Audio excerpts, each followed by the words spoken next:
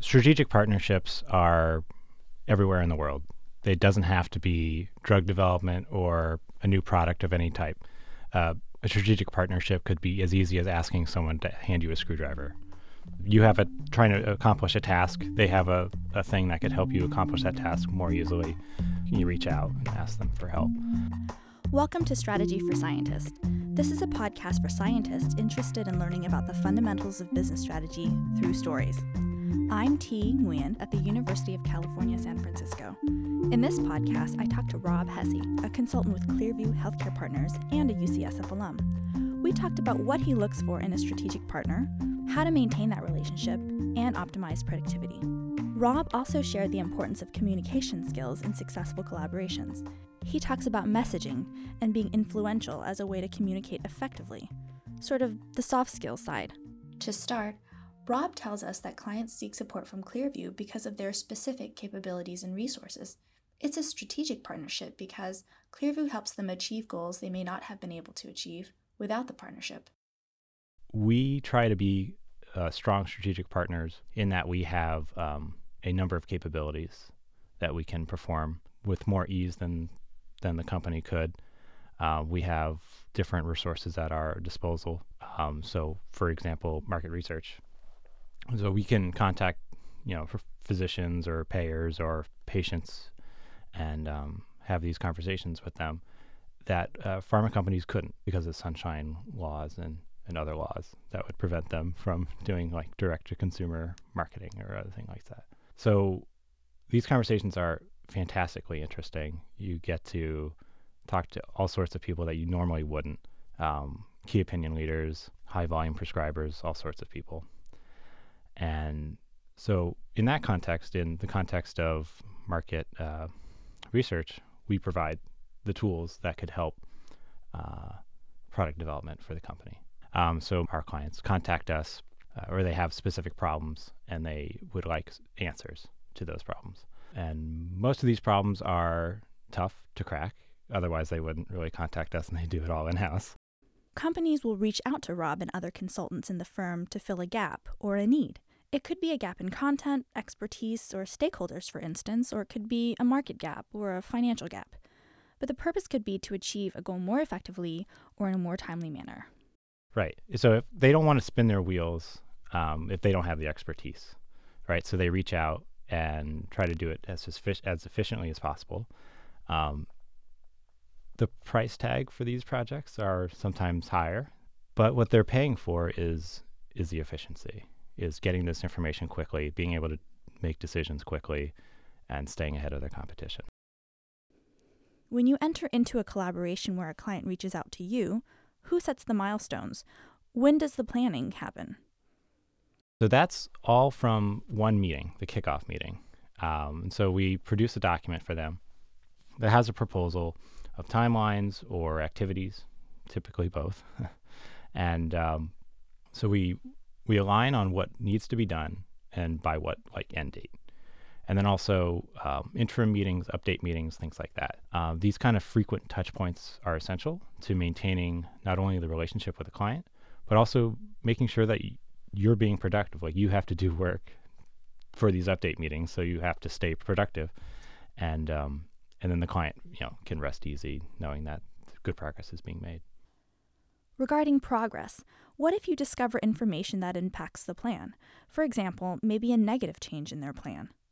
Talking with key opinion leaders, other physicians, so it sometimes challenges the assumptions that the client had made, be it in a forecast or just an general opportunity assessment. So like, the epidemiology or the segmentation of the patient population is slightly different from what the client had assumed based on literature. And key opinion leaders, having read the literature and maybe, knowing some unpublished results themselves, challenge that. And so challenges are not a bad thing because challenges are how we grow and learn. And the clients typically see it that way too. And you just need to communicate it with a little bit of sensitivity, so that, frame it like no one's wrong, but this is maybe a better way to think about it. So you have to think about the client and how they'll perceive the information, and you have to present it in a positive way. Right. Messaging is very important. Nobody likes to be told they're wrong. Nobody likes to be told to do something. So a lot of language in consulting is like a recommendation or a suggestion or like for your consideration sorts of things. Because at the end of the day, the client owns the work and we're just trying to help them get to the right answer. What about the situation where you're the person initiating the collaboration and you're setting the endpoints? How do you optimize productivity, say, if somebody isn't meeting the milestones? I mean, it all comes down to communication again. It's the best way to do it is to have very clear goals, align on the best ways to achieve those goals, frequent touch points, check-ins, updates, not being afraid to pick up the phone or send an email, just say, hey, how's it going? Especially with position recruiting. It can be as quick as a couple days or as long as a couple weeks to get the number of people you need to talk to. And so feeling free to bug somebody to figure out where they are, then that's really how you set productivity. And it's even more fantastic when people manage up. And so manage up sounds like a buzzword. It's really not. It's just telling whoever you're working with, whoever your partners are, where you are in your work stream and ballpark how long you think it's going to take. And so then on their side, they have a better idea of where you are, how long it's going to take, but also it develops trust between the partners. And they're like, okay, this guy's solid. He knows what he's doing. We often hear that good collaborators have soft skills. They are influential in their interactions and tailor the message to the person they're addressing. How does an individual do this? Be influential and successfully engage collaborators? The best thing to understand is that people have different backgrounds. So it's tough to do, but you need to start learning how to kind of read the room. I know that sounds like a kind of a buzzword as well. It's understanding backgrounds in the room, and then from those backgrounds you can potentially infer how they prefer their information. So if you're talking to C-suite people like CSOs, CFOs, CEOs, they are probably very busy and want you to get to the point immediately. Like tip of the iceberg, and that's it. If they have any follow-up questions, like you're there and ready to answer them. And if they don't, that's the end of the conversation. So, business etiquette in communication is something grad students and postdocs can start working on, putting your conclusion or your ask first.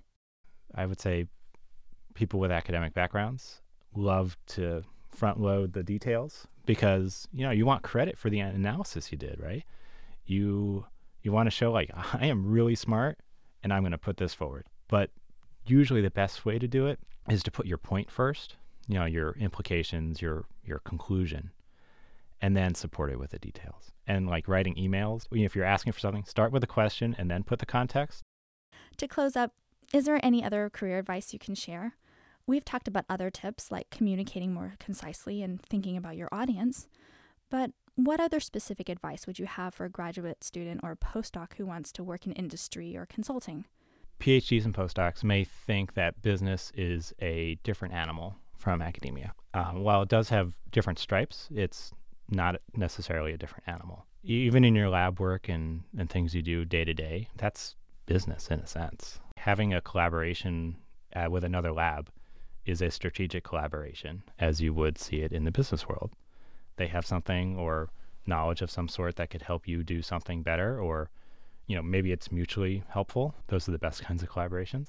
You can leverage that in your resume or during your behavioral interview questions for your job interviews. Take your academic experience and just put a business spin to it.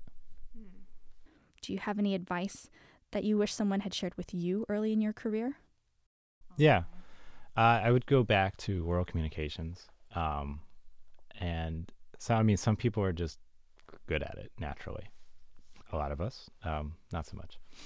And what I'm going to suggest, introverts will probably roll their eyes, but going out of your comfort zone and doing public speaking training, like be it Toastmasters or, volunteering to speak. So you're saying it's important to get this training and improve these skills, even if it's a little scary. Yeah, exactly. going out of your comfort zone, because if you don't challenge yourself, you're not going to expand. You're not going to learn. You're not going to get better. And if you stay in your comfort zone, which is your lab update meetings, where everyone, has the same sort of style to delivering and listening to information, you're probably not going to develop. And honestly, that's going to hurt you. So going out of your comfort zone, it's scary. It's supposed to be. Thank you for listening to Strategy for Scientists. Interested in learning more? Check out the online lectures co-produced by iBiology and the UCSF Office of Career and Professional Development. We'd like to thank the Burroughs Wellcome Fund and the NIH National Institute of General Medical Sciences, or NIGMS, for grant funding. Thanks also to PRX Podcast Garage in Boston for the studio space and helping us to get started with this production. Tune in for more stories about scientists using strategy.